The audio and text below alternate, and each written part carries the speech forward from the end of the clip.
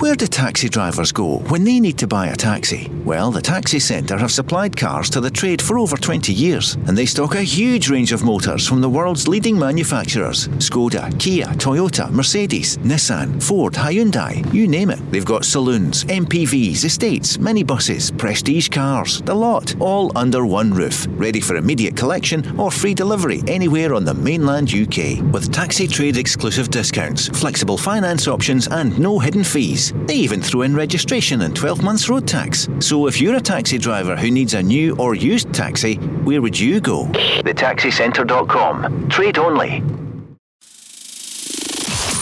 I thought we controlled the game from start to finish. Not an easy place to come and sort of control a game, and that's the most pleasing thing in performance, and obviously then we get the 3 points. First half we were outstanding. You've got to go and get the second and the third goal, and we created enough to get them goals, but we weren't ruthless enough and we've paid for it. The Go Radio Football Show with the Taxi Centre. Hosted by Paul Cooney, Barry Ferguson and Mark Guidi. Listen live weeknights from 5. Talking Scottish football first. Let's go! So we're straight to Europa League action tomorrow, where the blue and the green, they have 0 points so far after the first 2 games. So Celtic tomorrow face the Hungarians Ferencvaros. That's tomorrow afternoon at 3:30 after the win at Motherwell. Rangers face Brøndby on Thursday. Still trying to figure out what happened late on Saturday when they dropped points against Hearts. Barry Ferguson, Hearts still undefeated, Rangers dropping points despite having so much of the pressure. How didn't they score more goals, Morelos? Yeah, listen, look, the manager was certainly happy with the performance, but when you have 27 attempts on goal and you only scored 1, you'll be really disappointed in that. And as longer the game goes on, there's always that opportunity that the opposition might score the goal, and it came at the last minute, a mistake from Alan McGregor, should I say, which is very unlike him. But listen, I'm sure Hearts will be absolutely delighted to come through to Glasgow and get a point, but Rangers will be bitterly disappointed that they never got the 3 points. So unusual to see that. He a great save just beforehand, but Alan McGregor, it's so unlike him. But he must be thinking of up front, help me out guys, all that pressure, but only 1 goal. Yeah, I mean, last season, Paul, Rangers would have won that game 3-0, 4-0. They'd have certainly kept a clean sheet.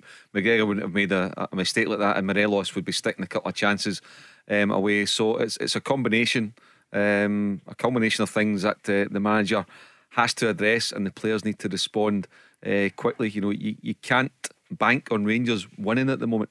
Yet they played well, probably their best performance of the season, but they need to turn that into goals, and it needs to start on Thursday night at home to Brøndby. And Celtic getting 2 on the trot for the first time this season away from home, Barry. Things getting better, and they're now only 4 points behind Rangers. Yeah, the main thing for Celtic was to continue that away form in terms of getting a great result up at Pittodrie. Never played particularly well, but they got the 3 points. And obviously going to Fir Park, who apart from obviously Motherwell getting beat against Hearts a few weeks ago, their form's been really good. So that was a great 3 points for Celtic, and an outstanding goal from David Turnbull. What a strike that was. And he didn't really celebrate it, not hugely, respectful to the Motherwell fans, but they were booing him throughout the game. I guess that's what happens, isn't it, when you go back home? That's what happened. I mean, listen, Motherwell was good. It was a great grounding for him. They gave him his first opportunity. But sometimes, I mean, what a strike. He had a smile on his face. He did. Because he knew it was a cracking goal. But listen, that's just him being respectful. Because Motherwell were, let's be honest with you, when at the first time when the move broke down going to Celtic, Motherwell put him through his rehab, took him down, got his operation, and eventually got that move to Celtic. But look, David Turnbull's got that in his locker. He's a player that's got a lot of ability, and wasn't surprised with the quality of the strike. We'll hear from the manager shortly, both managers. Today we've got Ange Postecoglou speaking about tomorrow afternoon's game. Mark, why is it happening in the afternoon? People have been asking, apparently to do with COP26. Yeah, I mean, a lot of disruption in Glasgow, Paul, over the next few weeks, and I think now into the middle of November, different things on the roads, and because of both teams drawn to play at home on Thursday night, it was decided to move one of the games, which is totally understandable, the amount of resources that have been put into COP26. So it gives Celtic a platform of their own, albeit an unusual kick-off time of 3:30, and it gives Rangers Thursday night on their own to have Glasgow for the tie against Brøndby. How big was it for Celtic to get 2 wins in a row away from home? The defence not really tested. I mean, there was a penalty claim by Motherwell, but it looked as though, I mean, Celtic had so much of the possession. What do you think? Jota getting the first one for Celtic? I thought, Paul, it just shows you pace. You know, when you've got that pace, you can kill any team. And when you've got somebody with the ability of Rogic to pick a pass at that, and Jota just cleverly running inside, pace is what an asset it can be. And I think it was a big statement from Celtic to go back to back away from home on either side of the international break. 2 tough venues to come away with 6 points. The bonus for Celtic is that Rangers dropped 2 points at home. We have a title race, Paul.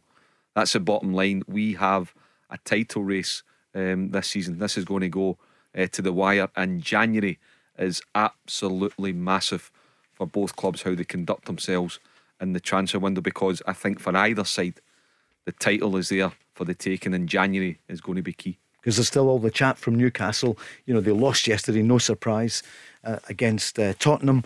But, you know, the favourites for it, Steven Gerrard's name is being mentioned. Barry, so is Unai Emery, Antonio Conte has been mentioned, Roberto Martinez, the Belgian manager, and Eddie Howe. I hear his name is could be a short-term replacement to keep them up, because that's the question for Newcastle. But here in Scotland we're more interested about Steven Gerrard. Yeah, look, we've spoke about it. Not surprised that his name's been mentioned, though. Just what he's done as a footballer, what he's done at Rangers certainly last year, and the names that you've just mentioned, some fantastic managers. I watched the game, the Newcastle-Tottenham game yesterday. The atmosphere was absolute electric. And Deck were there, yep. Yep, everybody was there. Were you not there? No. They were all there. But it was, I mean, it just shows you that. I mean, I'm lucky enough to play at St James's Park. It's a brilliant stadium, and obviously the new owners, the atmosphere was great. They got off to an absolute flyer. Could you not sign for Newcastle? Was that not an option for you when Graham Souness went? Yep, it was. Why aye? And and you know what the fans are like. Deck and Barry, it could have been a triple. It could have been.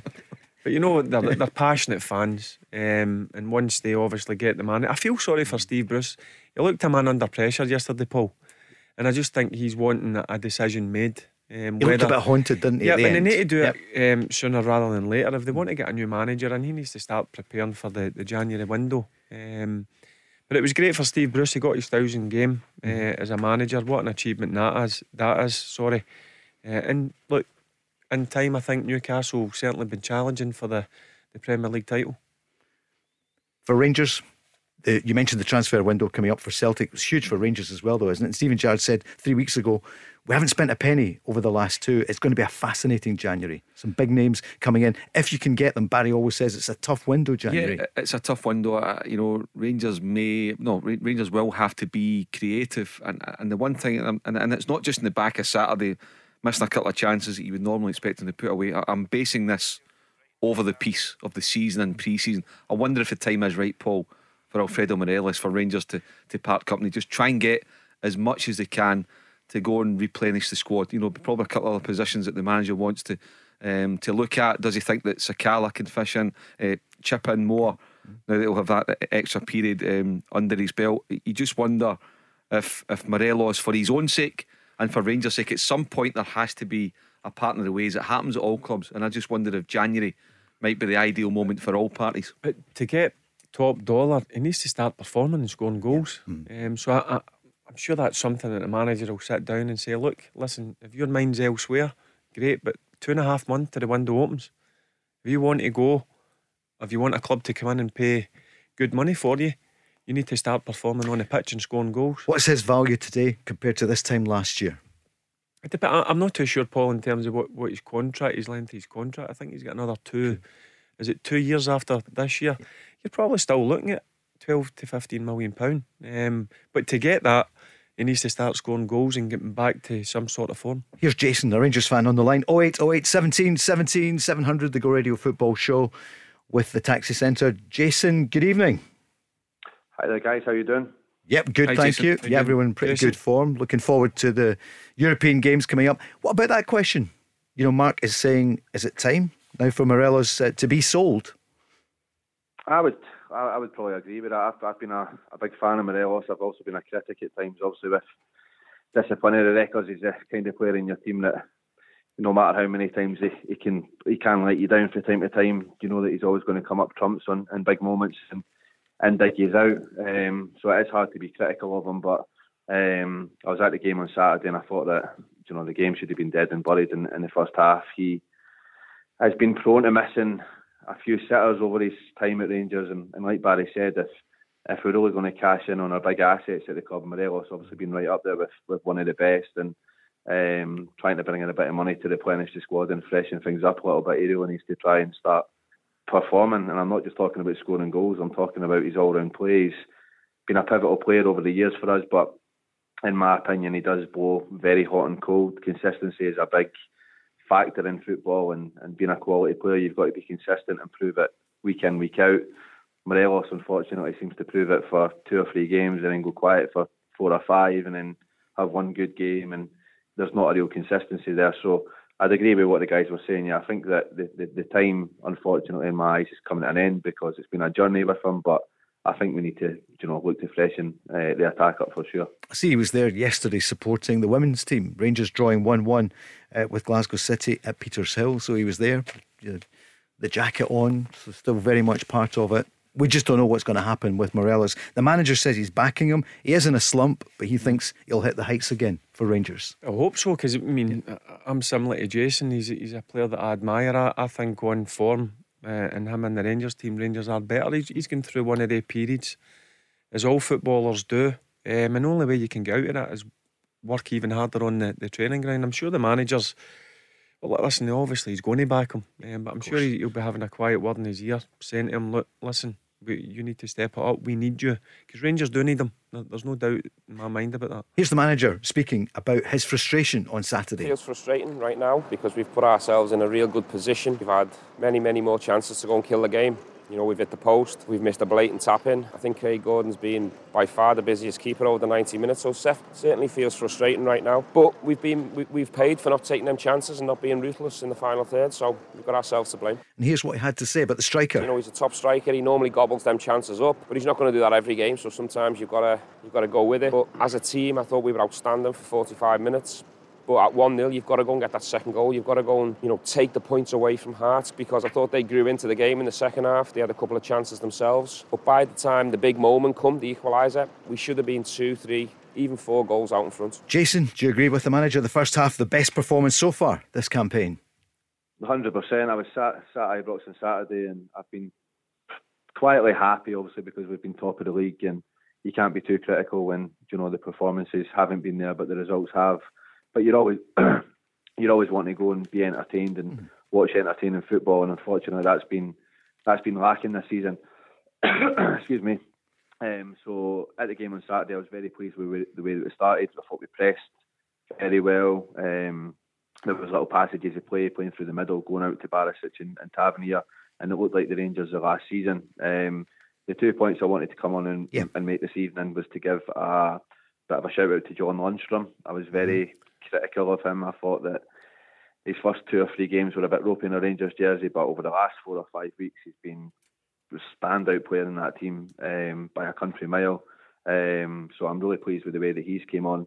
And secondly, to put to the panel, just to see what your thoughts would be on James Tavernier at the minute. Again, he's one that's took the flak over the course of his full time at Rangers, and I'm not here to try and, you know, give him any more stick, but I feel like Nathan Patterson, in my opinion, now should be getting a run in that team.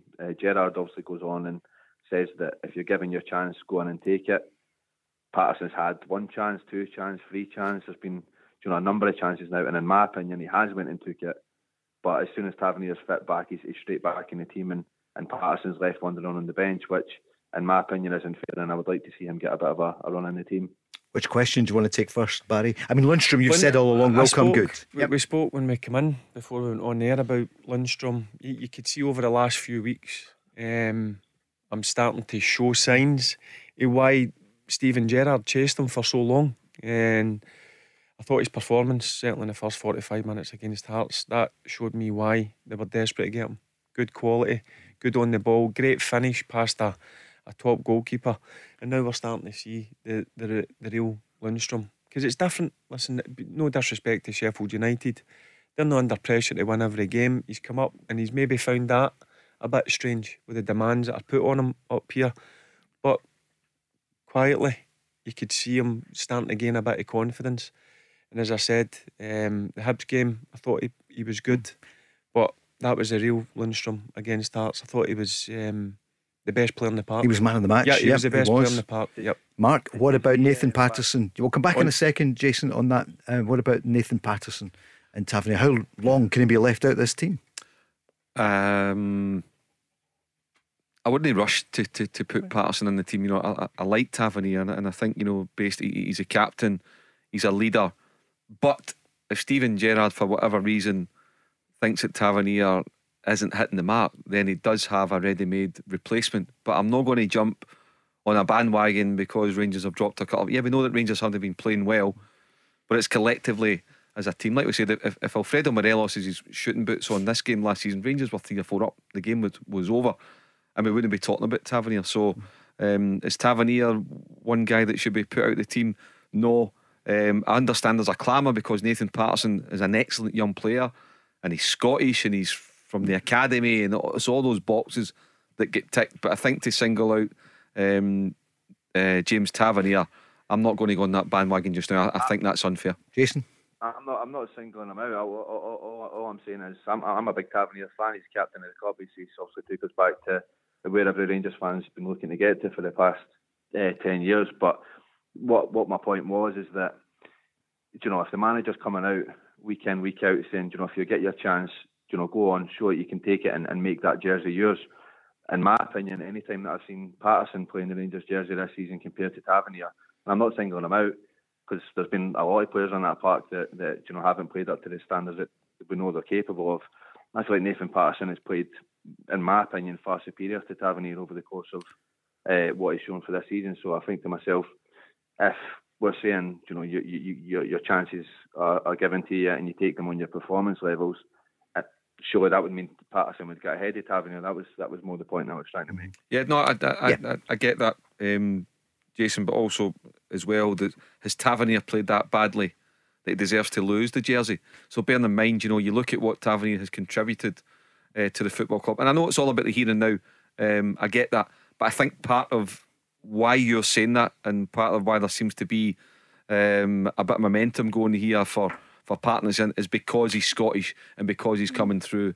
I'm not saying he's not a good player. He's he is a good player.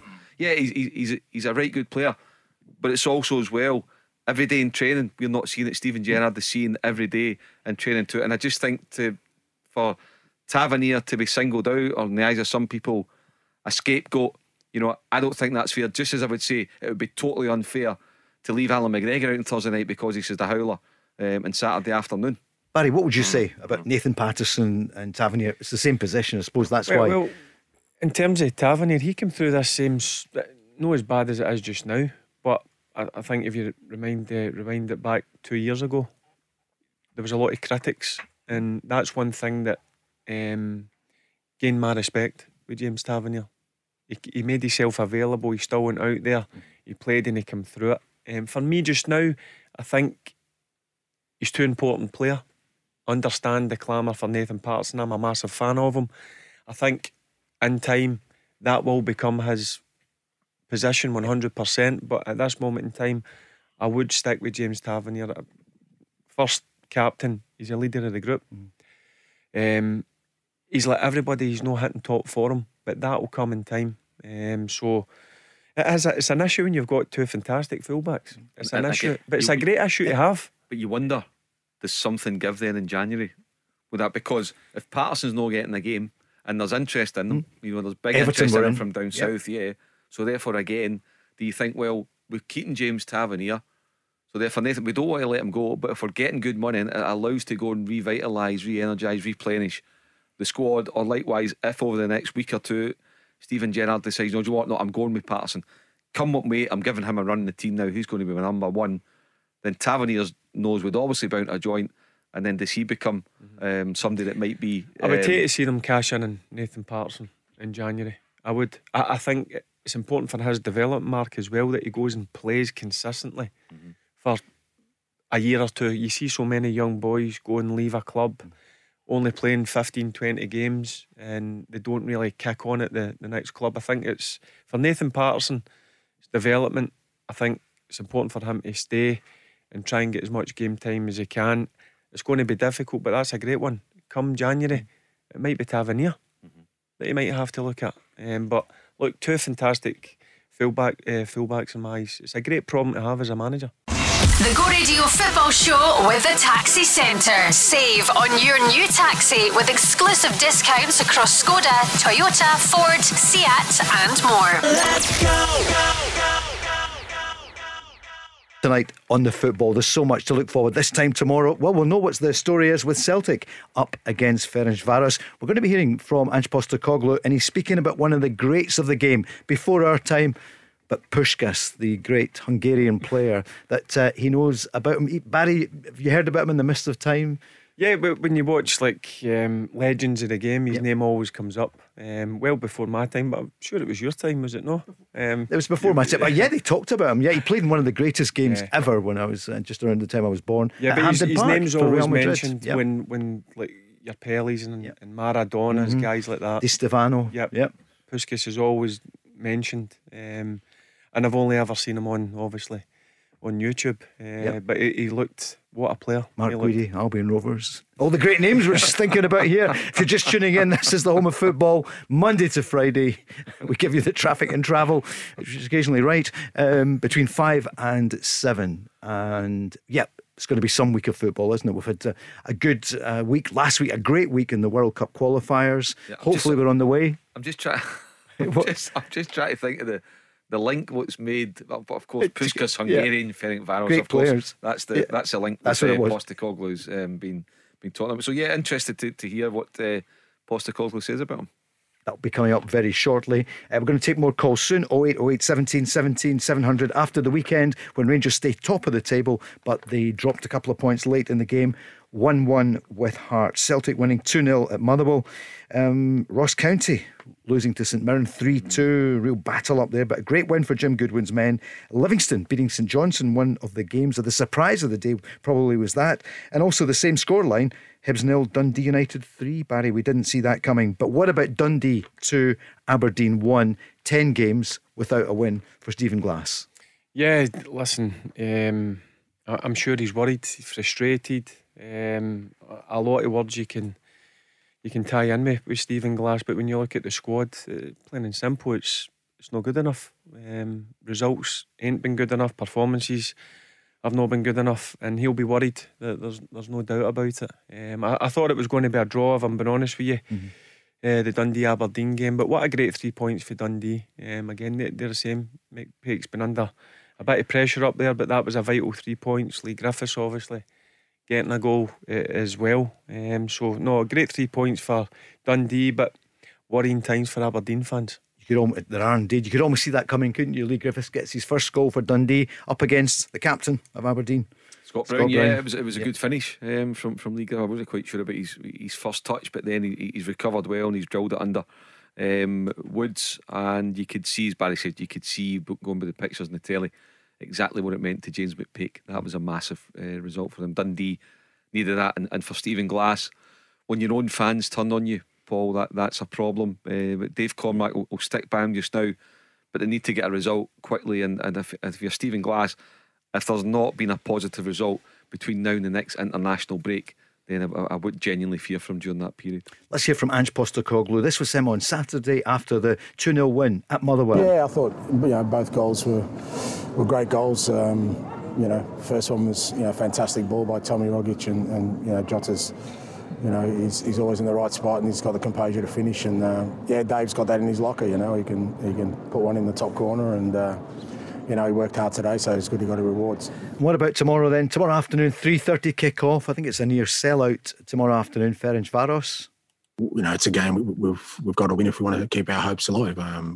Obviously the other two sides in the group have won their 2 opening games, so you kind of know that if we're going to reach that gap, we've got to win our games that we've got remaining, and particularly the 2 games at home we have, and starting tomorrow. And so you kind of know the significance of tomorrow's game within the context of us wanting to progress. So no shying away from that. We need a win tomorrow.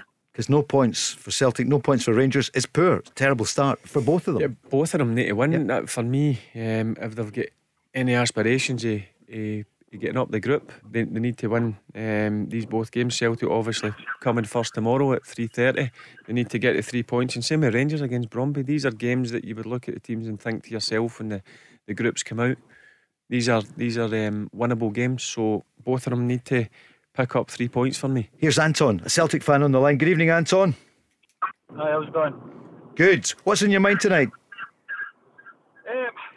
Just with the group stages and stuff like that, I thought we were going to do well when we went 2-0 up, and then all of a sudden you're right up against it. But for tomorrow night, I think it's a tricky game regardless of the result against Motherwell at the weekend. A tricky game. Well, the defence is the thing for Celtic, isn't it? We know Celtic can score, probably will score, but look at Real Betis. I know that was away from home, Mark, for example, but Celtic have conceded 8 goals in the 2 European games, but tomorrow afternoon's game on paper is the easiest game out of the 6 fixtures. So I agree with Barrett. If Celtic can't win tomorrow, they ain't going through, so you kiss bye-bye to Europe. And likewise for Rangers on Thursday night against Bromby. On paper, that's the easiest fixture. You're playing at Ibrox in front of 50,000 tomorrow, close to 60,000. So if you can't win those games, then there is no evidence to suggest that the final 3 games of the section are going to be any better. So you kiss goodbye to European football. But I think both teams will win. I fancy both teams to get victories and really set it up for the last 3 games of the section. Celtic always look like going forward. I don't think there's ever been an issue with Celtic. It's the defensively that there is issues, there is problems. I still think it's somewhere that they're still weak, but going forward, midfield to front, they're a dangerous team. They're always going to create chances, they're always going to score goals. It's just making sure you keep the back door locked.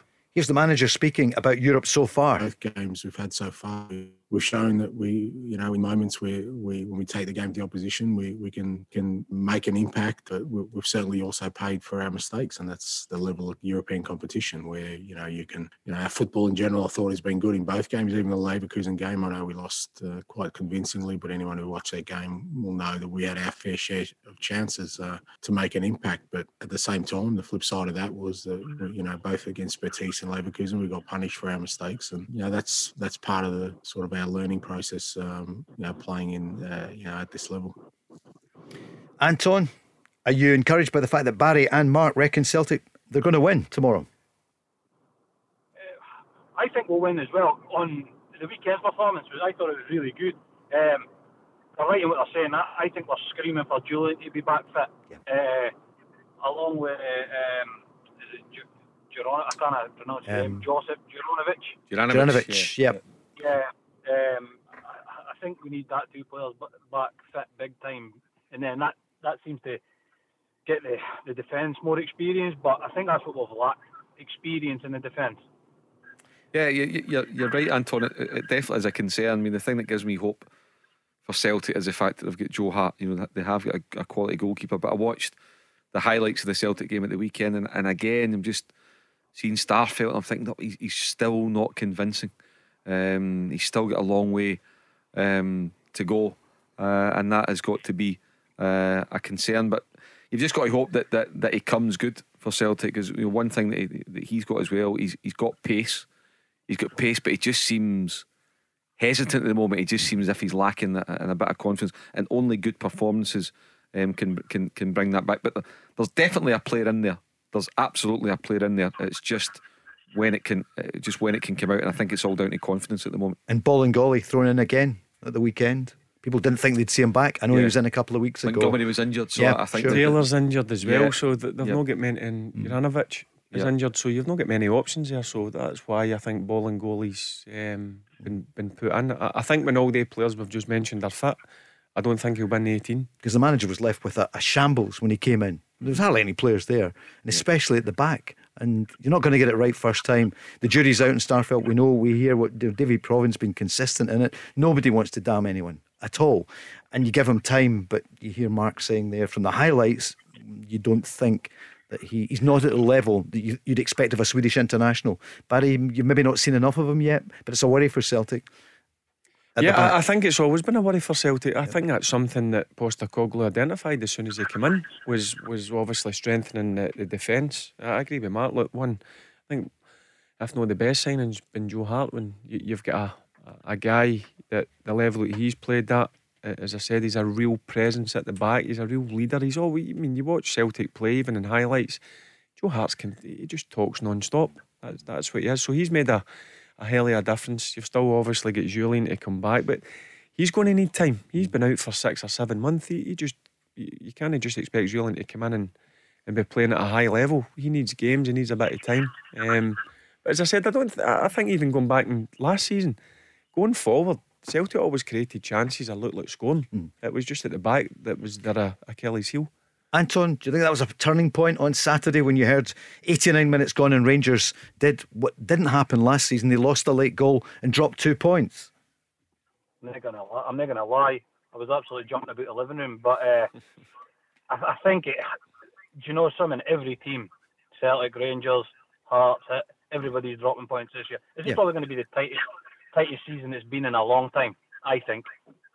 I don't think the guys disagree. No, but I mean, Paul, when we do our predictions on a Friday night, you know, I thought both Old Firm, Celtic and Rangers would drop points. I'm not convinced by either of them at the moment. You know, as Anton said there, you know, for different reasons, they're still to find the rhythm. They're still to be convincing enough for me, because normally 19 games out of 20 you expect Celtic and Rangers to win. Every now and again there'll be a blip in them when they play each other. Obviously somebody's got to drop points, if not both of them.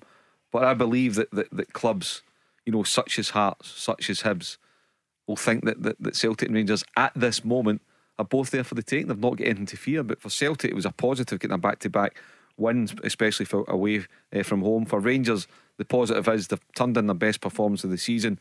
It was an uncharacteristic mistake of Alan McGregor, but they remain top of the league. But for most teams in the SPFL Premiership, they'll go to Ibrox or Parkhead, or whenever they come, the Old Firm go on the road, they'll think they'll take points off them, and rightly so. Anton, here's your manager speaking about the squad update. Clean bill of health from the weekend. Everyone got through the game okay, so no issues coming out of the guys who played in the weekend. Coming back in, the only one change will be young Adam Montgomery's available. He trained with the team yesterday, and Ian's got through us, so he's ready to go, and the rest will be very similar to the weekend. He started well, hasn't he, Adam Montgomery, and he's getting more and more confidence. Yeah, and I don't think that's his natural position, left back. I think he's one further up the pitch. I thought he'd done well at Pittodrie, the young man, because it's difficult, a young player coming in with expectations put on his shoulder, but he certainly looks a player for the future, Montgomery, and obviously he's took his opportunity. Anton, what do you reckon tomorrow afternoon then? What's your prediction? I'm going to go bold here. I'm going to say 3-0. Dancing round the living room, 3-0. I take it for Celtic is what you mean. I hope so. Jota, he's on form, isn't he? Oh, he's flying, is he? I never knew much about him, and then every game he's played, he's exciting. It's good because we lacked width last season, so it's nice to see we've got width in the team now. So no, it's good.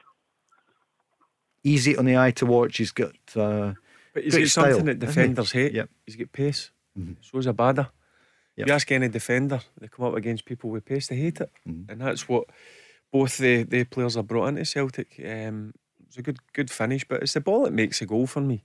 For Roger, he splits the defence wide open. That's what he can bring to the party. But Jota and certainly Abada have certainly showed why Postecoglou was desperate to get them in. We're more than half an hour into the programme. We haven't mentioned Furuhashi. It's in the contract. We speak about Morelos. You have to speak about Kyogo. He put in a great tackle, didn't he, to make the goal? For the goal, yeah. That was a foul. I think Willie Collum called that absolutely right, and I hope Willie's okay. I hope he's on the mend after his injury, and Chris Fordyce had to step in from unusual circumstance. But Kyogo back getting a tackle in, and then help him to set it up. But pace is the thing. Yeah, that's the difference. Pace is the thing. Kyogo trying a way back past probably the deep line midfielder to try and win the ball back. That's the kind of attitude you want. And it was a slide tackle. I know. It's a slide tackle to go in. But that's he's a teammate. You love that. You love players. Great going forward, but also want to do the dirty side of the game.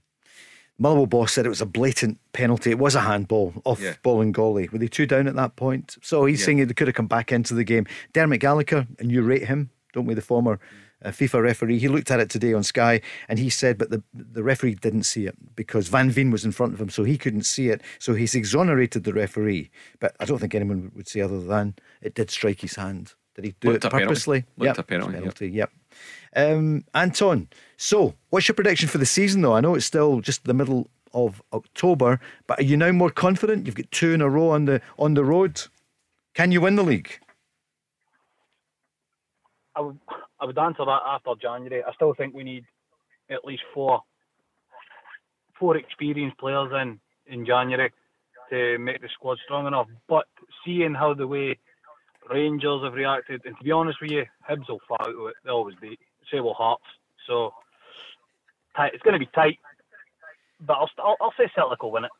You're going to go for Celtic. Right, we'll keep you holding on the line then for 4 months or so, and then we'll come back to you in January, Anton. Right. Listen, we appreciate the call. Cheers, Anton. Thank you. Cheers. Bye. The Go Radio Football Show with the Taxi Centre. Save on your new taxi with exclusive discounts across Skoda, Toyota, Ford, Seat and more. Let's go. Go Radio Football Show with the Taxi Centre. It's the Monday evening edition. And remember, European football when we're on tomorrow, Celtic will be up against Ferencvaros. And then Thursday night, Rangers will be previewing Rangers against Brøndby. Surely both sides can take points. It's a sad state of affairs, Barry, though, when we're talking about Game 3 in the tournament, in the second tournament, and neither of them have got any points whatsoever. Yeah, it is, certainly with the size of clubs both Rangers and Celtic are. But Game 3, if they want to get out of this group, each of their groups, they need to win tomorrow. And as Mark said earlier on, you look at both games, when these leagues come out, you would be marking them down thinking, right, that's 3 points. So Celtic needs to start tomorrow at 3:30. They need to get 3 points, and same with Rangers against Brøndby.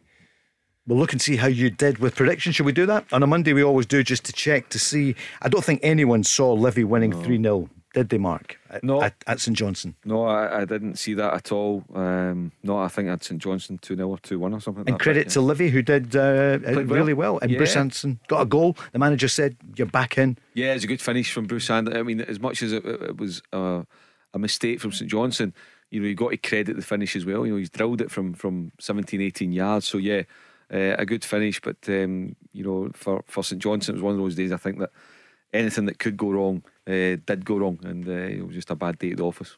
Barry? Good to see Bruce Anderson back. Obviously, he had that episode at Easter Road. He came off and obviously got took to hospital. So that's a good signing for Livingston. He went to Accies last year, and I thought he'd done really well on loan for Aberdeen last year. So good to see he's back playing and getting a goal. What about Dundee United winning 3-0? Who saw that against Hibs, who were still challenging near the top? But I never seen that coming. I've got to be honest with you, I watched the Rangers Hibs game until Portis got sent off. I thought Hibs were excellent. You've got real dangerous players as well. So I thought that was Hibs all day long. But you've got to give Dundee United credit. What a result that is, going and getting the 3 points there. Is that the performance of the weekend, or Livy maybe? Yeah, it's got to be between the two of them. But for me, the Dundee United one, that was a right surprise result, I think, for everybody. Mark, what about that Dundee United? Most people outside the game didn't know Tam Courts at the start of the season. But that's a great start. For me, that's result of the day.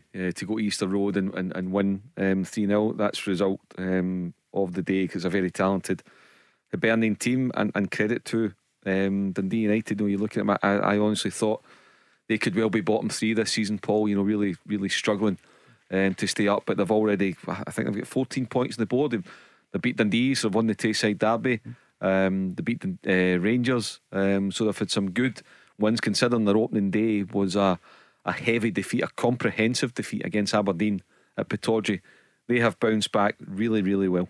And if we were EO, Edinburgh zone rather than Glasgow zone, the concentration would be on Hearts doing so well at Ibrox, but Hibs wheels off the bandwagon. It's a horrendous result for Jack Ross. Yeah, I'm sure Jack Ross will be Angry, frustrated, obviously, with the level of performance they certainly gave at Ibrox. And he questioned these players afterwards, didn't he? He said it on the interview. He did, but listen, he's got aspirations of challenging. He has said that over the last month or so, Jack Ross. So he'll be disappointed with that result. But you've got to give Dun United credit, as I said. I think everybody, if you asked them, they would have fancied Hibs to win that pretty convincingly. But great result for Dun United and Tam Courts.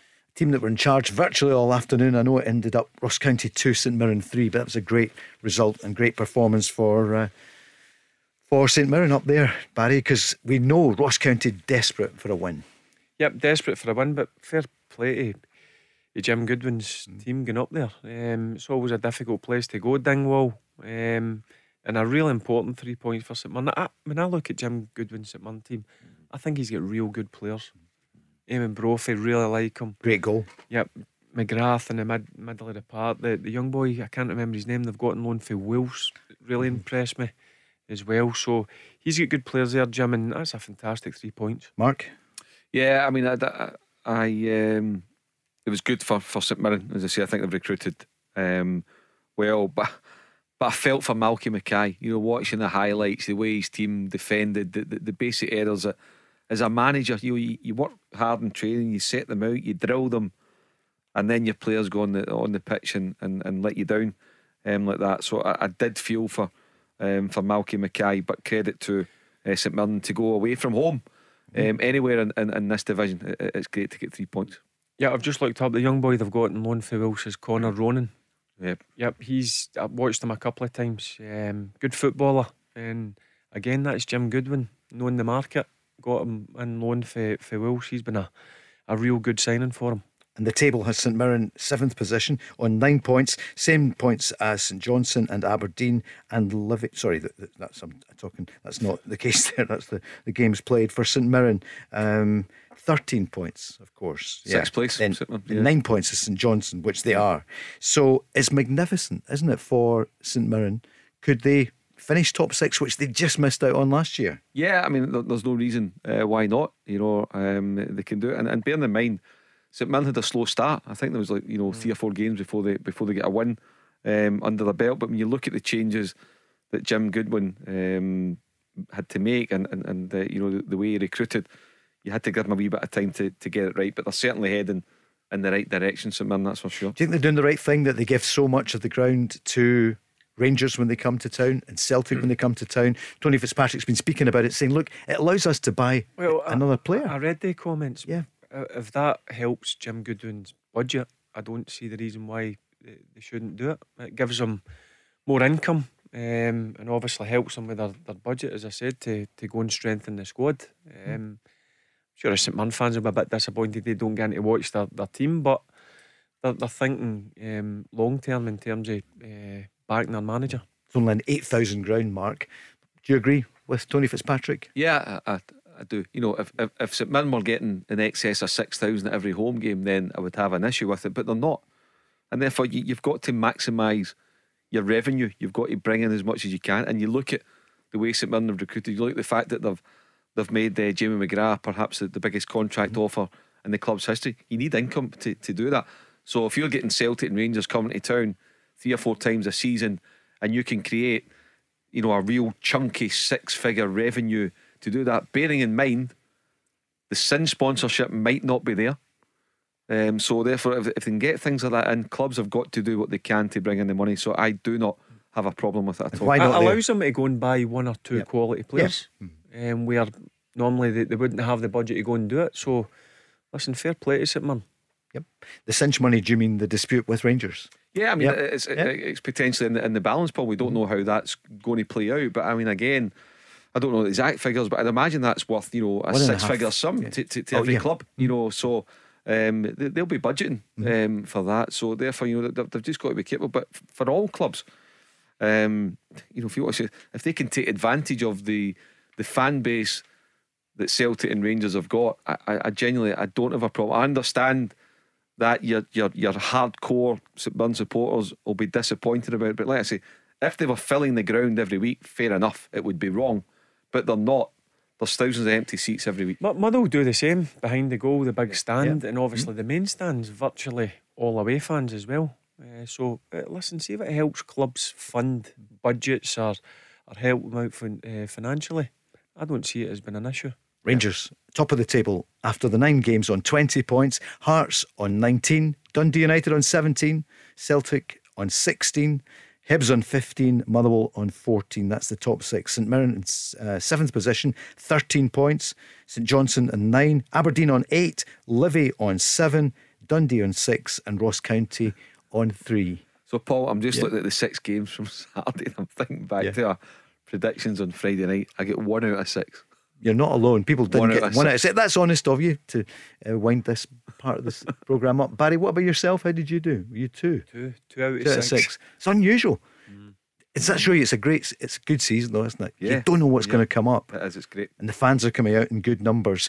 So some of the headlines then afterwards. Rangers dominated in the first half, played really well, but it was 1-1 with Hearts. The manager spoke about their form. The challenge for us is, can we find that for 90 minutes? And we're going to need to find it on Thursday night to bounce back in Europe. You can feel it coming close. The team and the squad's starting to settle down. We're starting to get some big players back. And I'm confident we will get there, but it was nice to see it for 45 at least, because we've only really showed it in moments and pockets. Once that comes for 90 minutes, we'll be fine. And he spoke about the player who was the man of the match, and what a great goal for Rangers, John Lundstrom. He was fabulous today. He almost played like 2 players. Being our most consistent player now for 4 or 5 games, he's settling in, he knows what we want and how we play now, and he's certainly shown his level. Stephen Davis, of course, left out. He's playing a lot of football. Do you think it's time for Stephen to say, I'm the most capped player on these islands, and concentrate on Rangers? I think you've got to be respectful of Steve Davis. Look, he's an experienced player, he's a top player. He has played a lot of football this season. When he goes away with his national team, he plays the full 90 minutes, virtually every single game. So look, I'm sure Rangers would like him to call it a day, but you've got to give him respect, and that's only going to be down to Stephen Davis. I think Stephen Davis and the Rangers team, similar to what I say about Morelos, is so important. You'd always start him, wouldn't you? If you could. I would wheel him out. Yeah, I would wheel him out. He's that good. Stephen Davis, he's just got better wage, similar with Alan McGregor. I know people are going to say, Alan McGregor made a mistake, but listen, when's the last time Alan McGregor made a mistake? How good has it been for Rangers over the course? And so is Stephen Davis. But in terms of Lundstrom, I'm delighted, because when people get criticised, sometimes it's tough. Players do read the media, they do listen, and he has come in for a bit of criticism, but that performance, certainly in the first 45 minutes, was top notch from him. They certainly do. They're listening to the Go Radio Football Show. In the next hour, we're going to hear from Callum McGregor. He's been up in front of the media today, the Celtic captain, looking forward to the game tomorrow. And we're going to take more of your calls too. 0808 17 17 700. Paul Cooney, Mark Guidi and Barry Ferguson. We're back after the news.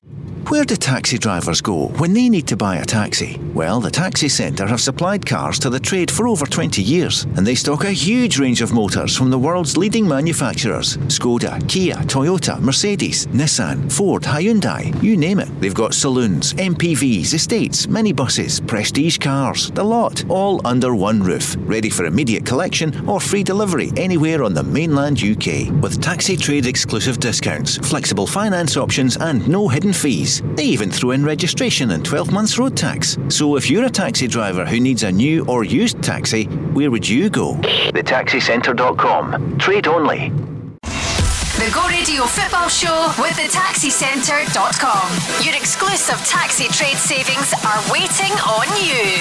Let's go. You heard the managers there. Mixed fortunes at the weekend. Celtic getting a win, 2 in a row on the spin. Away from home, Aberdeen a couple of weeks ago. Motherwell at the weekend.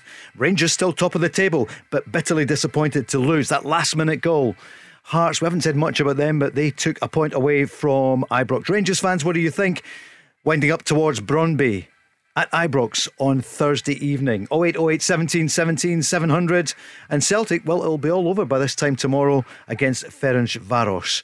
And we're going to hear from Ange Postecoglou. We're going to hear from Callum McGregor. Looking forward to the game tomorrow. And he was asked, what about the kick-off time? Yeah, that's what the hope is. You know, obviously it's a little bit different in terms of people trying to get to the stadium. You know, so we appreciate everyone that's made the effort to get there. And like you say, we're hoping for a big atmosphere again, and the players need to deliver that as well. Like you said, it doesn't matter the kick-off time. We're at home in a European tie, and we need to bring that energy for the crowd to feed off as well, and I'm sure they will. Kick-off time being 3:30 tomorrow, Barry. Will that make any difference? 3:30 is a great time to play football. Yeah, it won't make a difference to the players, but in terms of, Callum makes a good point.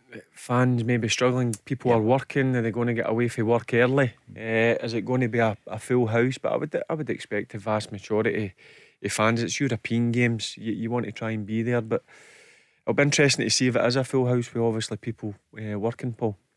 HR department's on red alert tomorrow. A few sickies, Mark, yourself included, maybe.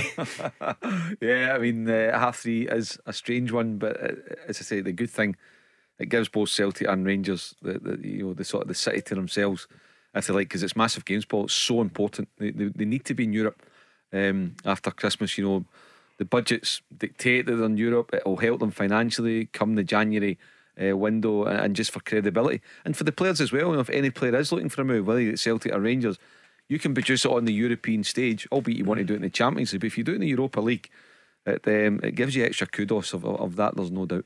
Yep, he's talking, here's Callum McGregor, about the match, and he realises, as we've all said, it's a must-win for them. Listen, I think everyone in the building knows what we need to do. Like you say, the manager's challenge is to go and win the game. We know how important it is in terms of the context of the group. So everyone's well aware of that. There's always pressure at Celtic to win. Tomorrow will be no different. So, like you say, we know exactly what we're facing in terms of the performance and the result that we need. So, it's full focus on that. Kyogo, we mentioned beforehand, Celtic, they could look forward to this with some confidence, you reckon, tomorrow against the Hungarians? Yeah, I think Celtic will fancy their chances. Home. Against the Hungarians, look, there's been previous with Celtic, but that's they know they've got to win the game. See, as a footballer, that's the best thing, knowing that you've got to go in. If you don't win the game, you're basically not going to get through to Europe until for after Christmas. So Celtic will go out with the mindset they need to take the game to them. They'll go and attack them, and I think both Celtic and Rangers will win both of their games. Mark? Yeah, I agree. I fancy Celtic and Rangers. I think it'll be tricky for both of them. I don't expect either side to win, 3-0 or whatever. I think there'll be tight games. I think if you put yourself in Ferencvaros' shoes or even Brøndby's shoes, I don't think you'll be coming with much to fear. I think you'll come fancying yourself to hit in the counter attack to try and get Ferencvaros, they know Celtic well. Yeah. They knocked Celtic out last season, and you could argue that was the start of, you could maybe pinpoint a decline back to, that's when Neil Lennon had a pop at his players, and some players didn't take too kindly to it. I don't have a problem with it. I think Neil Lennon was quite right, absolutely right. And with hindsight, he was right. If he could have, he should have sold Edouard last summer. Yeah, the problem was, Paul, and others. Yeah. The problem was before this time last year, because of the uncertainty of the pandemic, then the market was really tricky. Now, out with your real big hitters that were basically money's no object, then that was fine. But they weren't going to come in for Edouard. Edouard wasn't on their radar, so he was in a middle bracket in Europe. And by all accounts, my information is, Paul, that Celtic had one bid for Edouard, which was in the region of 12 to 14 million pounds from Hertha Berlin, and the club decided it wasn't big enough. And you can understand and rightly that. So. Yeah, absolutely rightly so. And that was because of the way the market was 15 months ago with the uncertainty. So yeah, he called these players out. I know managers aren't meant to do that anymore, but I'm all for it. See if it calls for it. If you think it's going to G them up, I'm all for it. I don't see it as a problem. See if the manager called out saying that it wasn't good enough. Well, do you know what? Fair play to him. But then you want to go and show him that you can play. And I don't see there's any issues at all when a manager comes out and has a pop at his players. Sometimes it's a good thing, but I'm afraid nowadays you're not allowed to do that. No, people don't like it. Barry, so on Saturday we were here, as you know, with Craig Moore and John Hartson on the programme, and we saw you had a great start against Peterhead, and then second bookable, and you were down to 10 men, having started really well and then lost 4-2. Yeah, sometimes I'm standing at the side just thinking, I just would like to keep 11 players on the pitch. I know people may look now and think there's a bit of indiscipline there. Is there? No, there's not. They're a good group of boys. There's no doubt about it. It's just a bit of bad luck going against us. They done well enough, but As you know, football, Paul and Mark, when you go down to 10 men, you get so long and you try and change it to freshen it up a wee bit, and the boys just run out a bit of steam. But it's something we need to do. Look, we need to have a chat about it. On Saturday, I made a point of saying too much. Sometimes you can go in and maybe say things you regret. So we'll need to have a long, hard think, because we need to start winning, plain and simple. I don't care what level it is, whether it's the highest level or the bottom level of football.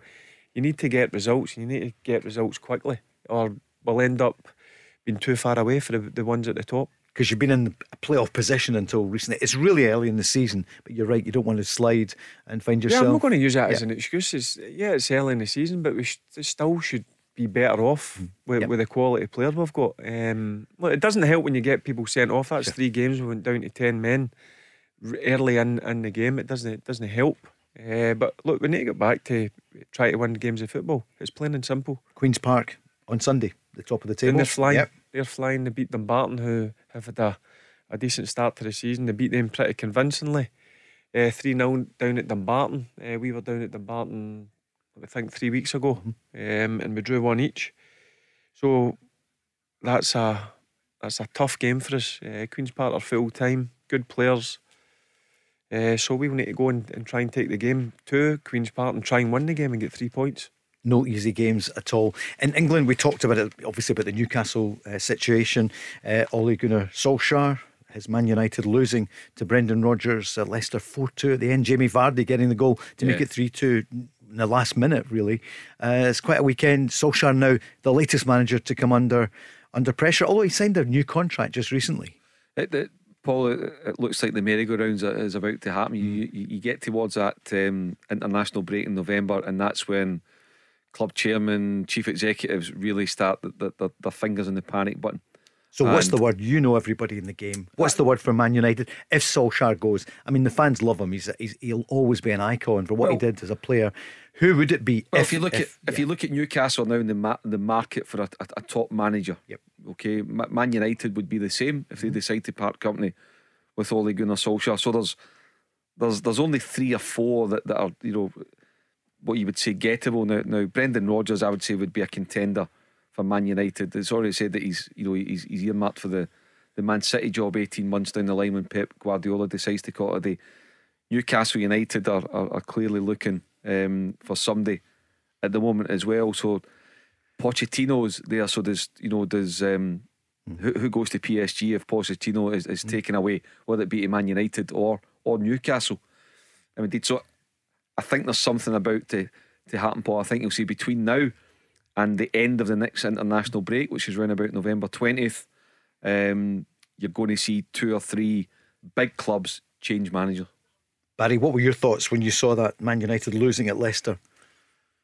I was surprised that they lost the game. Look, Leicester have got good players. Brendan Rodgers got a good team there. They clicked at last, didn't they? They did it because he's been coming in for a bit of criticism. Brendan Rodgers, which has not been like him since he's been down at Leicester. They've obviously been in great form and playing good stuff. But Solskjaer, with the players that he's got there, the money that he's spent, he'll be feeling the heat. But again, I'll go back to what I said a couple of minutes ago.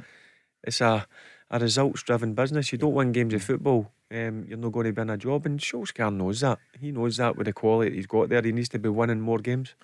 You look at that again and go back to like players, you know, how they can just let you down. And then they do. Players get managers to sack. That's the bottom line.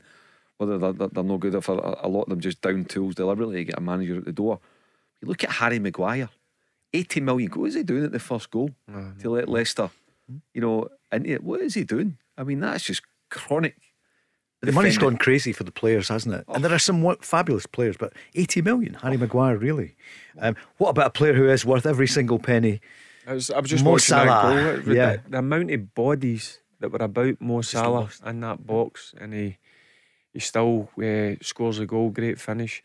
He's the best in the world. He's up there with the best. He's got to be with the goals, his goal scoring record, but his ability as well. It's individual goals at times. Great player. Amazing that we're just Chelsea let him go. Some of his goals, it's obviously earlier when they look at that. Chelsea let him go to Roma for, it wasn't even a big fee. and obviously he done well over in Serie A.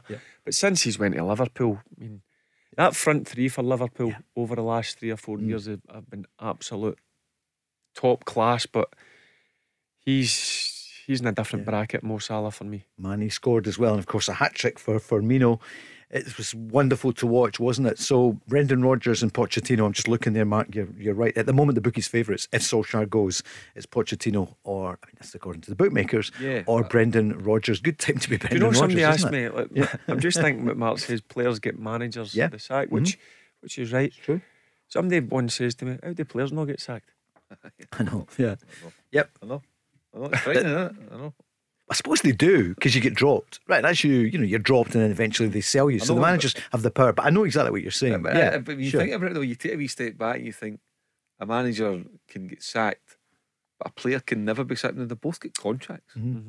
But yet you can dispense with one like that. And the way managers are treated, I think, is grossly unfair. I mean, I think players get away with so much. I mean, they do. They you know, like it is. There can be just that collective let's down tools. We're not having him. We don't like the new setup. We don't like the new regime. We don't like the way he wants us to play. We'll get him out. We'll get him. I remember, and forgive me if I've already got this wrong, it was doing a wee Cooney night with Ian Ferguson, who now lives in Australia, who's part of the Rangers. We love all these because your story at the weekend about Ronald de Boer was it was trending on Twitter and on the socials. Everyone loved it in the accent. You got into trouble. It was magnificent. I know. So that was trending. So right, trend tonight, Mark Guidi here live and Go Radio. And he had a brilliant. It was very short and succinct. But Ian Ferguson doing a wee thing, and he said, I used to get into training every Monday morning with 5 days, 5 sessions to impress, whether it was Graham Souness or Walter Smith. He says, I went in every day thinking, I need to be on it for the next 5 days to play on Saturday. If I'm not, you had Stuart McCall or John Brown or Ian Durant, whoever it was going to step into his shoes. He says, now, he says, managers going to train on a Monday morning feeling that they have to impress the players. And really? It's totally wrong. But see, when you think about it, it's a great point. It's so true. Great point. But that's the kind of mindset I always had. No matter, like, people, you weren't going to get dropped because you were a captain or whatever. But no, I always had that attitude. Going in on Monday morning, I had to go and train to the best of my ability, make sure I was in that team on a Saturday with the quality it was round about you. But that's a great point. Managers are going in thinking, right, I need to put this session on to keep them happy. I need to do this to impress the players. I can't shout at them. I can't, tell them what I really think. It is bonkers. It's bonkers. Now, I didn't mind a manager having a right. I had a right few managers: Walter Smith, Advocat, McLeish, Souness, Mark Hughes, guys like that come in and have a real pop, say it's no good enough. Did they ever have a go at you and you felt it wasn't fair? But if it wasn't fair, do you know what? I took it because you respected them. They're the manager. They obviously have an opinion, and my always way of responding was no way having a pop back at them, to go out on the pitch and go and prove that I was a good player. I could go and put it right. That was the way that I responded in.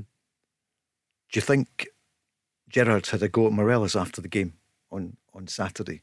Because he had chances. And between the four walls, I think he would have went in and says, look, you need to buck your ideas up. You need to get back to the way that you were playing last season and scoring goals. Does he look fit enough? Listen, the manager's not going to do it out in front of the press. You'll always back your players, but when that door shuts behind the four walls, that's when the manager will quite rightly, and I think it is right, that amongst your teammates you have a wee pop at the players and say you're not happy, it's not good enough, and then you wait and see what kind of response you get.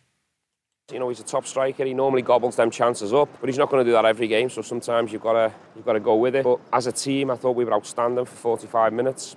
But at 1-0, you've got to go and get that second goal. You've got to go and take the points away from Hearts, because I thought they grew into the game in the second half. They had a couple of chances themselves. But by the time the big moment come, the equaliser, we should have been 2, 3, even 4 goals out in front. Do you think he looks as fit as he was 2 years ago? No, even last season. No. No. A bit heavier? Missed pre-season, a large chunk of it. Obviously been away with, I think, Colombia, which probably doesn't help, because I always say the most important part of being a player is your pre-season. Making sure you get the vast majority of the pre-season under your belt, because that sets you up for the full season. He missed that. That might be affecting him. It also, on that, he wasn't because of that as sharp or as ready as he should have been for the Malmo games. £40 million games. And Morelos is, for whatever reason, I don't think it's ever been explained properly. Morelos isn't back in time for pre-season. Now we accept that he gets a few extra days because of the international duty, but even then he should have been back, and he knows in the club it's a £40 million tie, and your star striker, you can sense the frustration. Gerrard's definitely frustrated. He's back. Look, I rate him.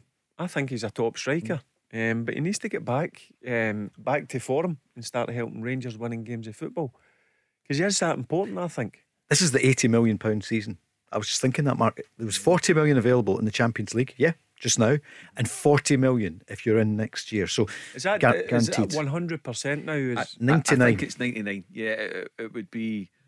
I'm not going to say a miracle, but in football, you tell me a miracle if it didn't happen. It's not been rubber stamped, but it will happen.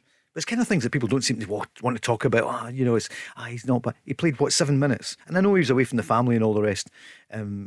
With Colombia, I get that. It's not just the minutes you played, but he wasn't back in time for those games and to be ready for them. It was such a crucial. Yeah, and over the piece, I think Steven Gerrard and his staff and his teammates have cut Morelos a lot of slack over the past couple of years. They really have. They've bent over backwards for him on a number of occasions. You only think back to just before we went into lockdown, and again, I think he was given a few days off to go home, and he didn't report back in time, perhaps. And was that ahead of the Scottish Cup game against Hearts at Tynecastle, which Rangers lost. So look, as much as Morelos has been brilliant, and for £1 million he's been outstanding value, but you just don't think, particularly, just give us a wee bit more. Come on, he's a talisman, isn't he? It's for the supporters, it's for the dressing room. Exactly, give us a wee bit more. Morelos has been good for Rangers, but also on the flip side of that, Rangers has been really good for him. It's a good point. He was there yesterday. I mentioned at the women's games, and it was 1-1. I'll give you the scores from yesterday. So that was a draw for the two of the teams that, Glasgow City have won it year after year. So that was 1-1. Motherwell, a win for them. So Leanne Crichton, who'll be with us later in the week, that's a good win for them. 2-0 against the Herts. Celtic and Spartans 2-2. Hibs, a 1-0 win over Aberdeen. And Partick Thistle 2, Hamilton 2. That's the women's results. Barry, if only that had been the result on Friday night. The Ackies. I watched the game. Obviously, my local team. I've got a real soft spot for Ackies. But that was lose it. No, I'm just thinking. I think I tipped a draw. So it was actually 1 out of 7. What a result that was. That could have been. It could have been more than that. It got to a stage. Did you watch it? Watched it. Yeah. I've got a soft spot for Ackies, and obviously live on TV. I turned the TV on to watch it, 1-0 at half time, and then it turns into that. They went through a 15-20 minute period in the second half where it was just waves of attack for Partick Thistle. It could have ended up anything. Could have. Good weekend for the Jags on 15 points now. At the top, Inverness Cally Thistle, another win for them, 2-0 against Morton. Wraith Rovers on 17 points, Killie on 17 because they drew with Dunfermline, so that was a point there for Peter Grant's Dunfermline, but that's the top of the table. Then Arbroath on 15 points. Billy Dodge doing a brilliant job up at isn't he? Yep. Sure they is. Could be back in the Premiership next season. It's looking like it at the moment. Well, they're 5 points clear. Yeah, the sort of form they're on, don't bet against them. Just continue to get really good results, and he's got some good players. Brought in a wee bit of experience. My teammate Kurt Broadfoot went up there. He's been a brilliant signing for them. Are you saying they're going to come up, do you think, Inverness? I'm leading into every something. Chance. Yep. I mean, they're 5 points clear just now, and they're the form team. Well, tomorrow night we've got Chris Burke and Davy Provan. Kilmarnock legends. Chris still there, so we'll put that to them tomorrow, because Killie need to come up, don't they? Oh, they Premiership do. budget. Yeah, they've put a lot into it. They should be coming up. Okay, traffic and travel in the break, and then we're back with Mark and Barry and loads of your calls. 08 08 17 17 700. The Go Radio Football Show with the Taxi Centre. Save on your new taxi with exclusive discounts across Skoda, Toyota, Ford, Seat and more. Let's go. Tonight, and Succession is back tonight as well. Looking forward to that terrific show. Barry Ferguson has promised to start watching it. If we can get him from watching every other game on the telly, he's going to start watching Succession tonight. Mark Guidi, you love that programme. Oh, Brian Cox, Scottish actor. Dundee's finest. Brilliant, yeah, and of course they filmed. They came to Dundee to film it, and they nearly bought Hearts or Hibs. That's right. You'll love it. But the characters, the family, so dysfunctional but brilliant characters. I'm watching it tonight. You'll love Start it tonight. Won't give anything away, and we're just coming out of the traffic and travel, just watching to see if there's anything else. But can I tell you, his son Roman thinks I get him something for my dad's birthday. Brilliant. And he gives him his present because, Dad, you've been a lifelong fan, he's American, I know it doesn't sound it, of your favourite Edinburgh club, and he gives him part ownership of Hearts. And Brian Cox in it, he's a Hibs fan. She said, what the? That's you up to date on Go. Spoiler alert, that's from last season though, you're okay. The Go Radio football you're show. You're doing the travel news and then you start Succession. Well, there's a bridge in Dundee, that's what made me think of it on the way in. 0808 17 17 700 on the way home. Barry Ferguson, the former Rangers, Scotland, Blackburn Rovers, Birmingham City, and currently manager of Alloa Athletic, and Mark Guidi, best in the business pundit wise, between him and Hugh Keevins, but I think you're ahead of Hugh. I don't have any lawsuits against me. Oh, steady. We'll need to get a few.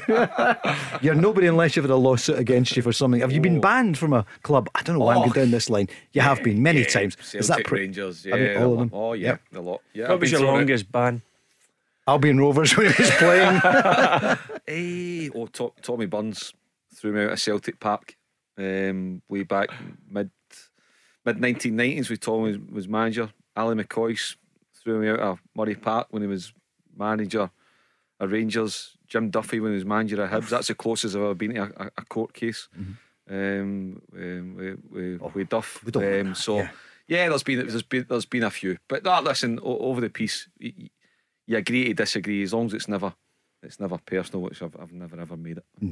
Let's get back on the lines then. Let's go to Dundee. Where else would we go? And Brian Cox is on the line. Brian, good evening. It's Jack in Dundee. Hi, Jack. All right, guys, how's it going? Good. Have you watched Succession, given that you're from Dundee? Have you seen it? I've not actually, mate. Right, okay, so it's magnificent. We'll let you watch it. They visit Dundee in it. It's a media family. Yeah, you have to watch it. Football wise, so it was a big weekend for you. I take it you're a Dundee fan. What did you make of it? I am indeed. I actually missed the game because I'm out in the Algarve just now. Oh. But, I watched it on a stream and I wanted to get your thoughts on it because you hear a lot of talk, Hearts, Hibs, Celtic, Rangers, even Dundee beating Aberdeen. It's all about Aberdeen's demise. What I don't know if you've seen it. What did you think of that game? I saw the highlights. I thought Dundee were outstanding. Yep. Good. I saw the highlights myself, but what one guy springs to mind, I know everybody's going to talk about Lee Griffiths, but it's Charlie Adam. Charlie Adam. Man of the match. Yep, Charlie Adam obviously played with Charlie. I know what Charlie's all about. He's been missed a number of games. But for me, he's a difference for Dundee. When Charlie Adams is fit, he's got to play. He makes the team tick. I mean, he does. Jack, you know that. He's not as mobile as he once was. We all know that. But you're talking about a player that Kenny Dalglish signed for Liverpool. You're talking about a player that when he played for Blackpool helped them get promoted to the English Premier League. Then was running the show. Was a major player for Stoke City for 4 or 5 seasons under a manager that Barry played for as well, Mark Hughes. And for Dundee to get Charlie because of his genuine love for the club. He's not there earning huge money. He could be on a lot more down south, but he's there because he loves Dundee and he wants to do something for them. And he was so proud to help take Dundee up, as you know, Jack, last season. Got them up through the playoffs, beating Kilmarnock, and he's kicked on again. He's back in the top flight in Scotland, and he's running the show. Do you know what he'll bring to Dundee? And Jack will agree with me. He brings standards. See if somebody's pulling their weight during the game, Charlie's no scared to say his piece. And that's what Charlie was always like. Even as a young boy at Rangers coming through, he always had something to say, Charlie. I didn't mind that. I quite liked that about him. I thought he get sometimes over criticised at Rangers.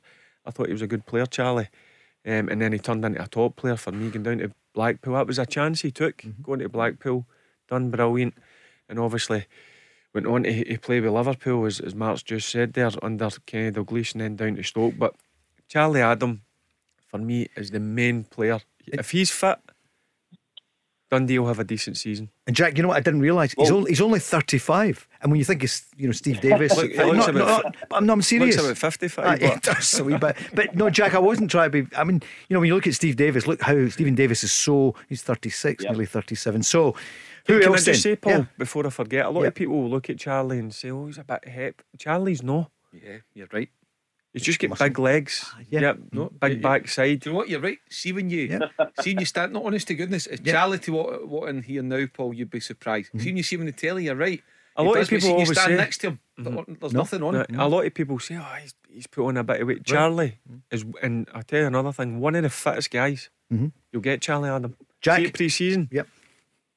Always up the top, and I'm sure he'll still be the same. He had that sort of attitude, so I don't buy into this that Charlie's no fit. Obviously he's getting on with age, but listen, he's still a top player. One day I left Pega. I think I watched when Dundee, was it Wraith Rovers, was that a cup game? I'm not sure. Yes. Early on in the season. Yep. And his diag, I think to Jordan McGee it was. One day I left foot. Dundee keep him fit. Dundee will have a decent season. They'll stay up. Yeah. Jack, who else? Yep. I was going to say that the game that we lost him was Motherwell away. I was at the game and he went off injured, but absolutely pummeled Motherwell the whole game. Tony Watts with a flick on into the box, fair enough, right? But he went off injured, and his first game back was obviously against Aberdeen on the weekend. And the games that we've lost, it was 1-0 every week, it was one goal, we couldn't have scored. Other than the St Johnstone game at McDermott, we dominated, but we didn't have that player that could, create an opening, do something different, and kind of play with the ball in the opposition's half. But we've been playing well, and we've not been getting the results. It's been brutal. And of course, everybody thinks same old Dundee, bottom of the league. But I tell you something, that team, probably the best Dundee team I've seen since, the Greg Stewart and the Kane Hemmings team when we finished in the top six the first year we got back up. But since then, since the administration season with Griffiths, Harkins, Forsyth, Rob Douglas, these boys, it's the best Dundee team I've seen. And I don't really buy into you're in a false position, because you are where you are because that's where you are. But, performances like that Motherwell game, a lot of Dundee fans pretty disheartened, even at Tannadice, the Rangers game. But sometimes you've got to say, the performance is good and your team are trying to play good football. That's the way I look at it. But obviously it's a results business, And you're a fan of the manager as well, James McPake, because he could have come under pressure, but, the way you're playing and getting that result against Aberdeen, it's a huge game for you, huge result. Yeah, I think, last season, did not think Dundee were going to do much. They went up, and, you've got to give McPake plaudits for that. This season, you give him time, like he's doing well, stick with him and all the rest of it, but you get the same old fans, after a few bad results calling for his head. It's ridiculous, It's a hard league this season, made better by Hearts and Dundee getting promoted, of course, but I was looking to ask you, obviously I watch it from a Dundee perspective, but from a neutral point of view, like the Dundee v Rangers game, the Dundee derby, we got beat, but we were probably the better team. Took points off Hibs, beat Aberdeen, second bottom of the league, but no playing like that, Barry, you can see that. Yeah, I watched the Dundee derby, and look, there wasn't much in it. There's no doubt it could have went either way. And obviously going by the Rangers game, I thought they'd done well against Rangers, but that's a big result for them. That was a massive result for Dundee on Saturday against Aberdeen, because it's important that you get that first that win, and he needed it. But I looked through their team. Still McGowan's still a good player. You've got Lee Griffiths. He's got that goal. He might now go on and fire plenty more at the back of the net. That's what Lee Griffiths does.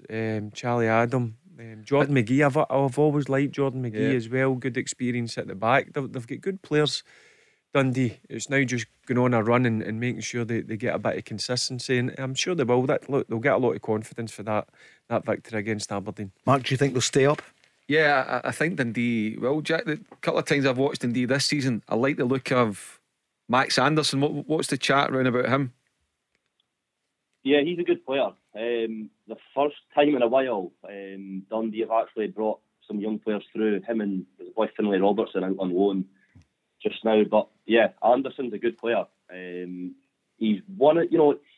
See, when you see young players coming through now, they don't really play with the ball in the opposition half. They want to pass it sideways, they want to pass it backwards, but he's not like that. Mm-hmm. He wants to play between the midfield and the front man.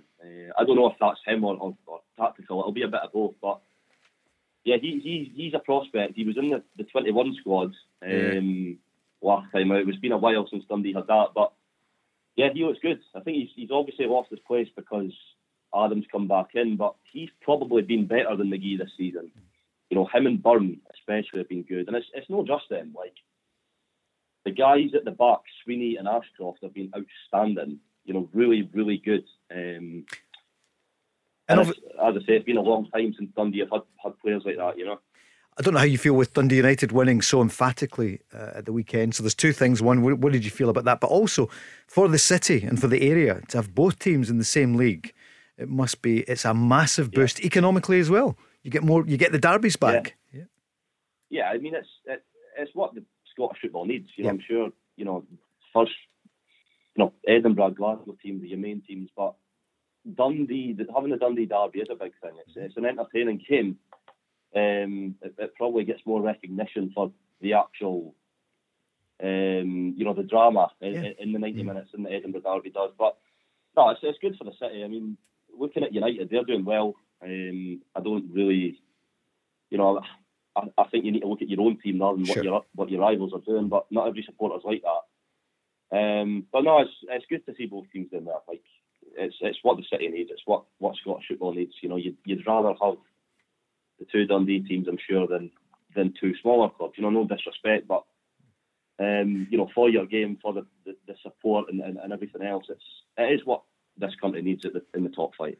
Jack, great to talk about them. Before we go though, can we ask you about Aberdeen? What did you think of them? They're, you know, going down the table. They had a good start to the season. We know the story now.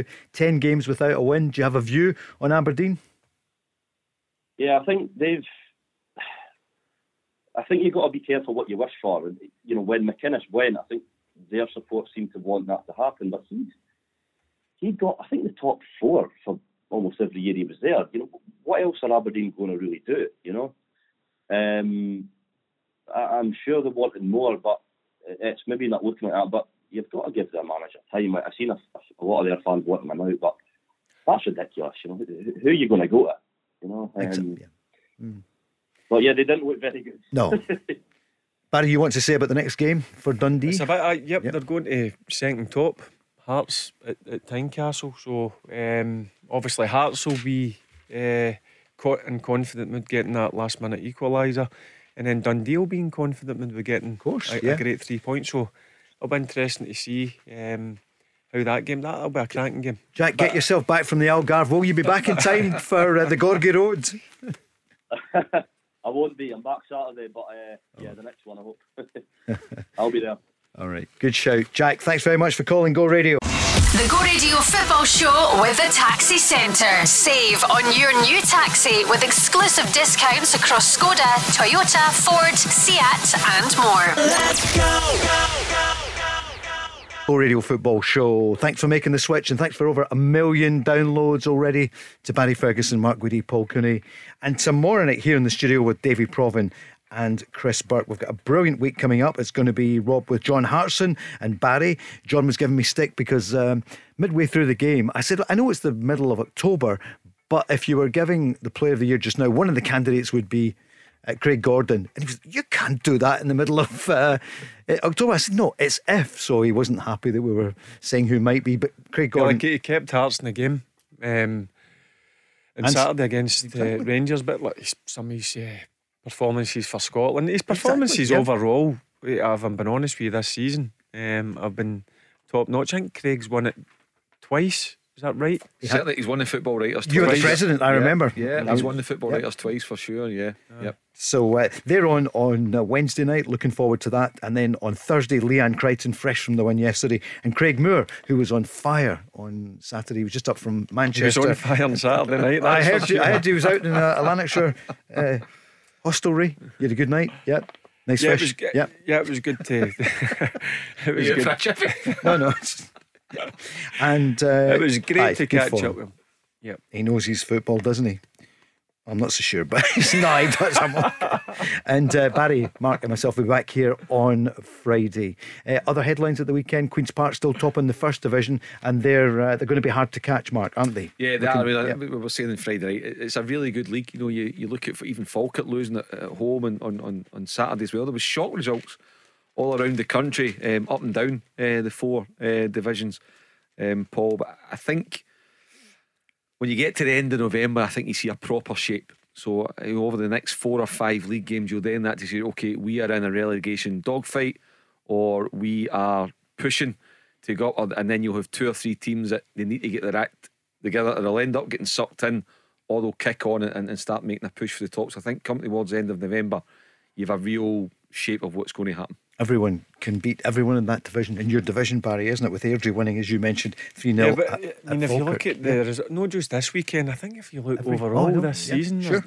When you look through the results, you're like, never seen that coming. It's been a strange season in terms of results. The team you could probably put your money on, or your house on, it's the Celtic Hearts. They're tough at the weekend, the Friday night game, but they won again. So yeah, they 26 won 3-2. points. Listen, they're maybe winning by 1 goal, but they're winning games of football. That's the most important thing. And they're out in front. And I don't, if I'm being honest with you, barring any injuries to 3 or 4 of their top players, I think Celtic will definitely run away with it. They should be coming up. Who's going to win in the Premiership? We heard from Stephen Gerrard talking about he was disappointed to lose that late goal.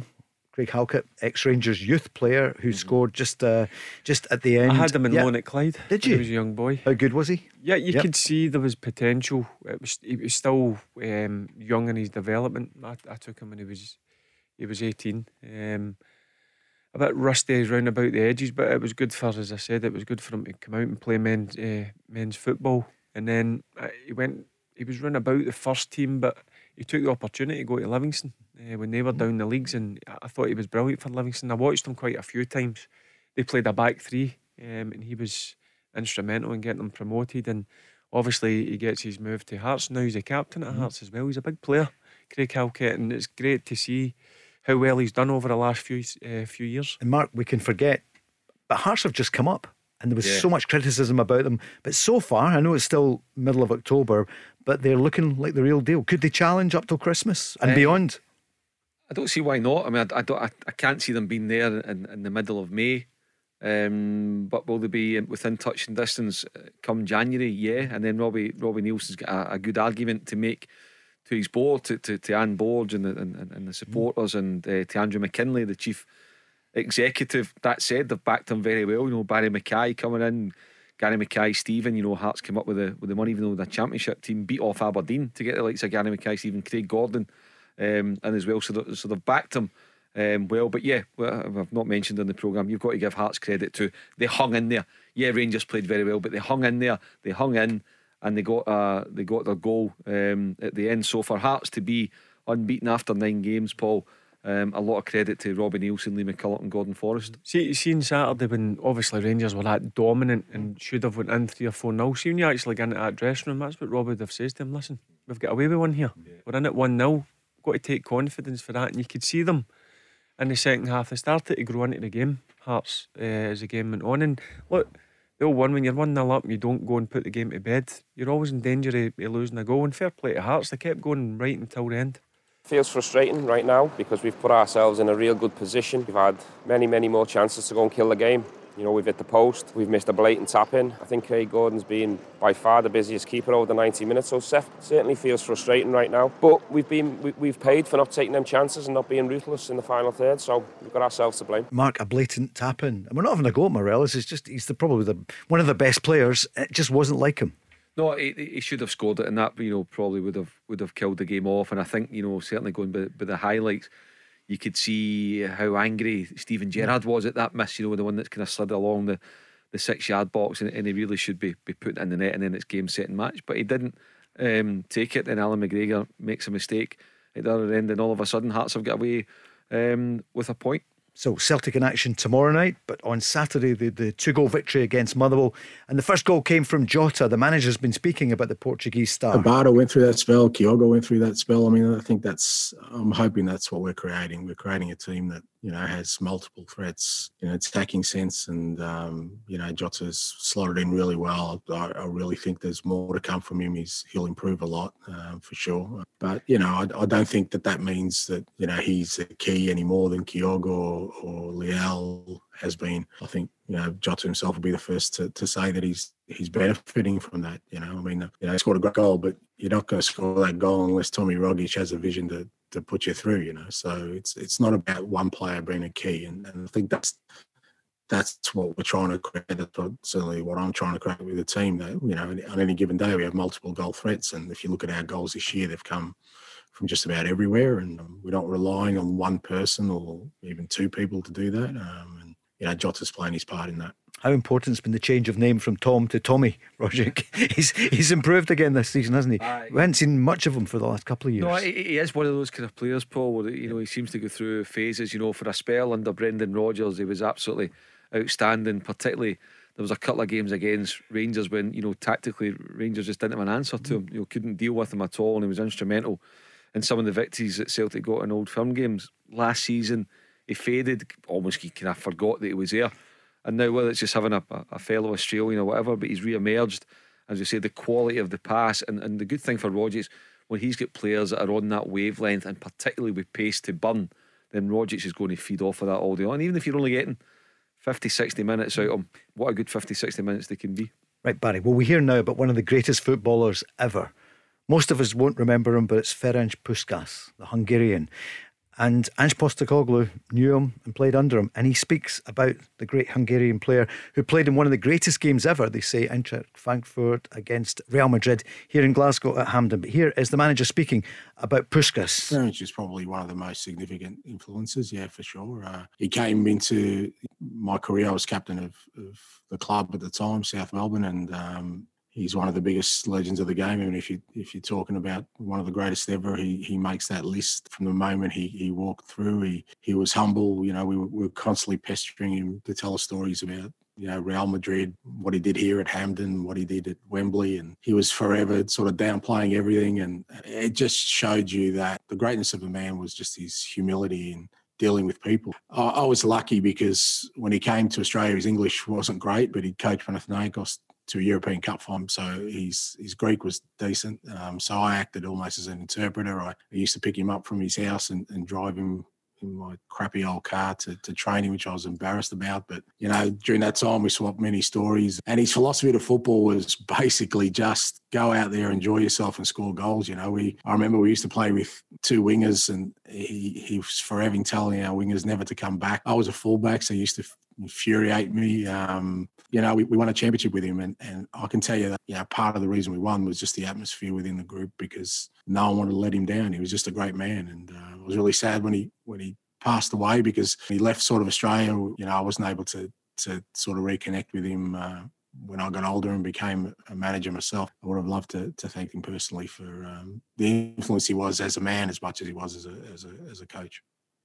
What a player he's talking about there, Ferenc Puskás. Mark, you've heard the stories of him. Amazing player, yeah. I loved that great wee insight there in terms of, you know, picking him up, learning from him, picking his brain, almost acting like an interpreter for him. So when you think of Postecoglou being a young man trying to find his way in football, what an education that must have been to be involved with the great Ferenc Puskás. Great stories, I loved that there. Great, and I love that, Barry. We talk about so many players. He was way before our time. It'd be black and white grainy stuff, but I'd go online, look at that game, Real Madrid against Eintracht Frankfurt, over 100,000 at Hampden Park for the European Cup final, now the Champions League final, and he was a phenomenal player. Yeah, it was always a name, as I said, when the best players in the world always get mentioned. Yep. And he's one that I was always interested in. And look, I'm like anybody who loves the game of football. You go and you search him on the internet, and you just need to see what the guy achieved in the game as a player and as a manager. So no, it's the kind of stories, you don't tend to hear them too much, but they're brilliant stories. And in this great city, the great city of Glasgow, we've got a great reputation and record in Europe, but it's long gone, and we need to get it back. You know, you were in a final in Europe just in 2008, Celtic in 2003. You know, Aberdeen won it in 83, the Cup Winners' Cup, Celtic in 67, Rangers in 72.